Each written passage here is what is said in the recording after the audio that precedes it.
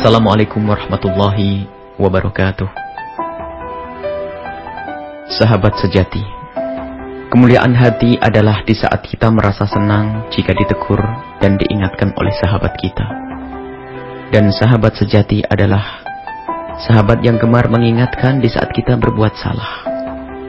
Alangkah indahnya jika persahabatan dijalin dalam irama meningkatkan kualitas diri agar bisa semakin dekat kepada Allah Subhanahu wa taala dan semakin cinta kepada Rasulullah sallallahu alaihi wasallam.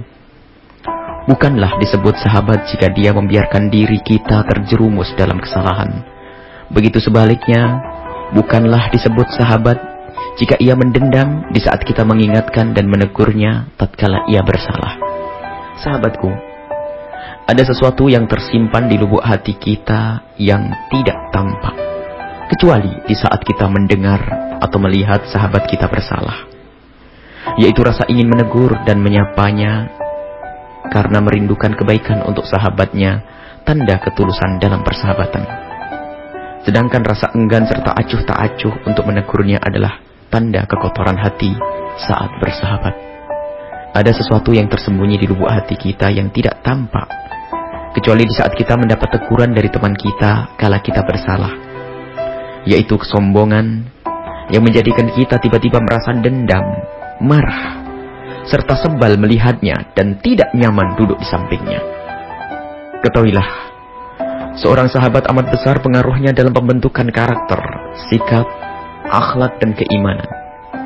Itulah yang dimaksud Rasulullah sallallahu alaihi wasallam untuk umat beliau melalui sabdanya, seseorang itu akan mudah terbawa kepada agama sahabatnya. Maka jika ingin melihat iman dan akhlak seseorang, lihatlah siapa yang menjadi teman dalam hidupnya. Yang disebut sahabat maknanya luas. Bisa teman kerja, guru yang mengajar kita, jalinan suami istri, termasuk diantaranya adalah anggota dalam sebuah lembaga atau paguyuban. Maka di saat hubungan kawan dengan kawan, guru dengan murid, suami dengan istri atau keanggotaan dalam sebuah lembaga, jika di dalamnya tidak terdapat makna saling memberi dan saling menerima teguran positif, maka sungguh jalinan itu bukan jalinan yang dirajut karena Allah Subhanahu wa taala. Sahabatku, untuk menciptakan keindahan bersahabat karena Allah Subhanahu wa taala, di sini dibutuhkan dua hal, yaitu pertama adalah ghirah atau rasa mencintai sahabatnya dan rasa tidak rela jika sahabatnya terjerumus.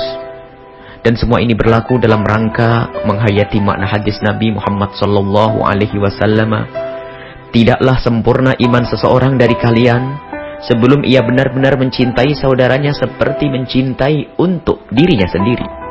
Maknanya adalah agar kita senantiasa merasa tidak rela jika sahabat kita berbuat maksiat dan dimurkai oleh Allah Subhanahu wa taala, seperti halnya ia tidak rela jika dirinya dimurkai oleh Allah Subhanahu wa taala.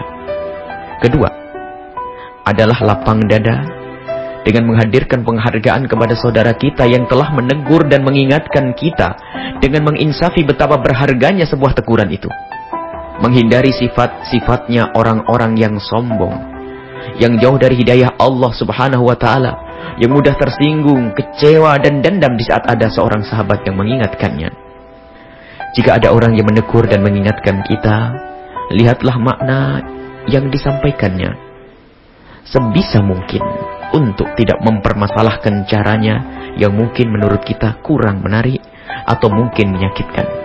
Sebab hati yang tulus dan tawadhu hanya akan melihat kebenaran dan kebaikan dari manapun datangnya dan bagaimanapun cara penyampaiannya. Rasa terima kasih yang dalam di saat ditegur adalah tanda sebuah ketawadhuan dan kebesaran jiwa dalam menerima sebuah kebenaran. Dan hati yang sombong amat susah menerima kebenaran, walau sebaik apapun cara kebenaran itu disampaikan dan sehebat apapun orang yang menyampaikan. Wallahu a'lam bishawab. Buya Yahya. Wassalamualaikum warahmatullahi wabarakatuh.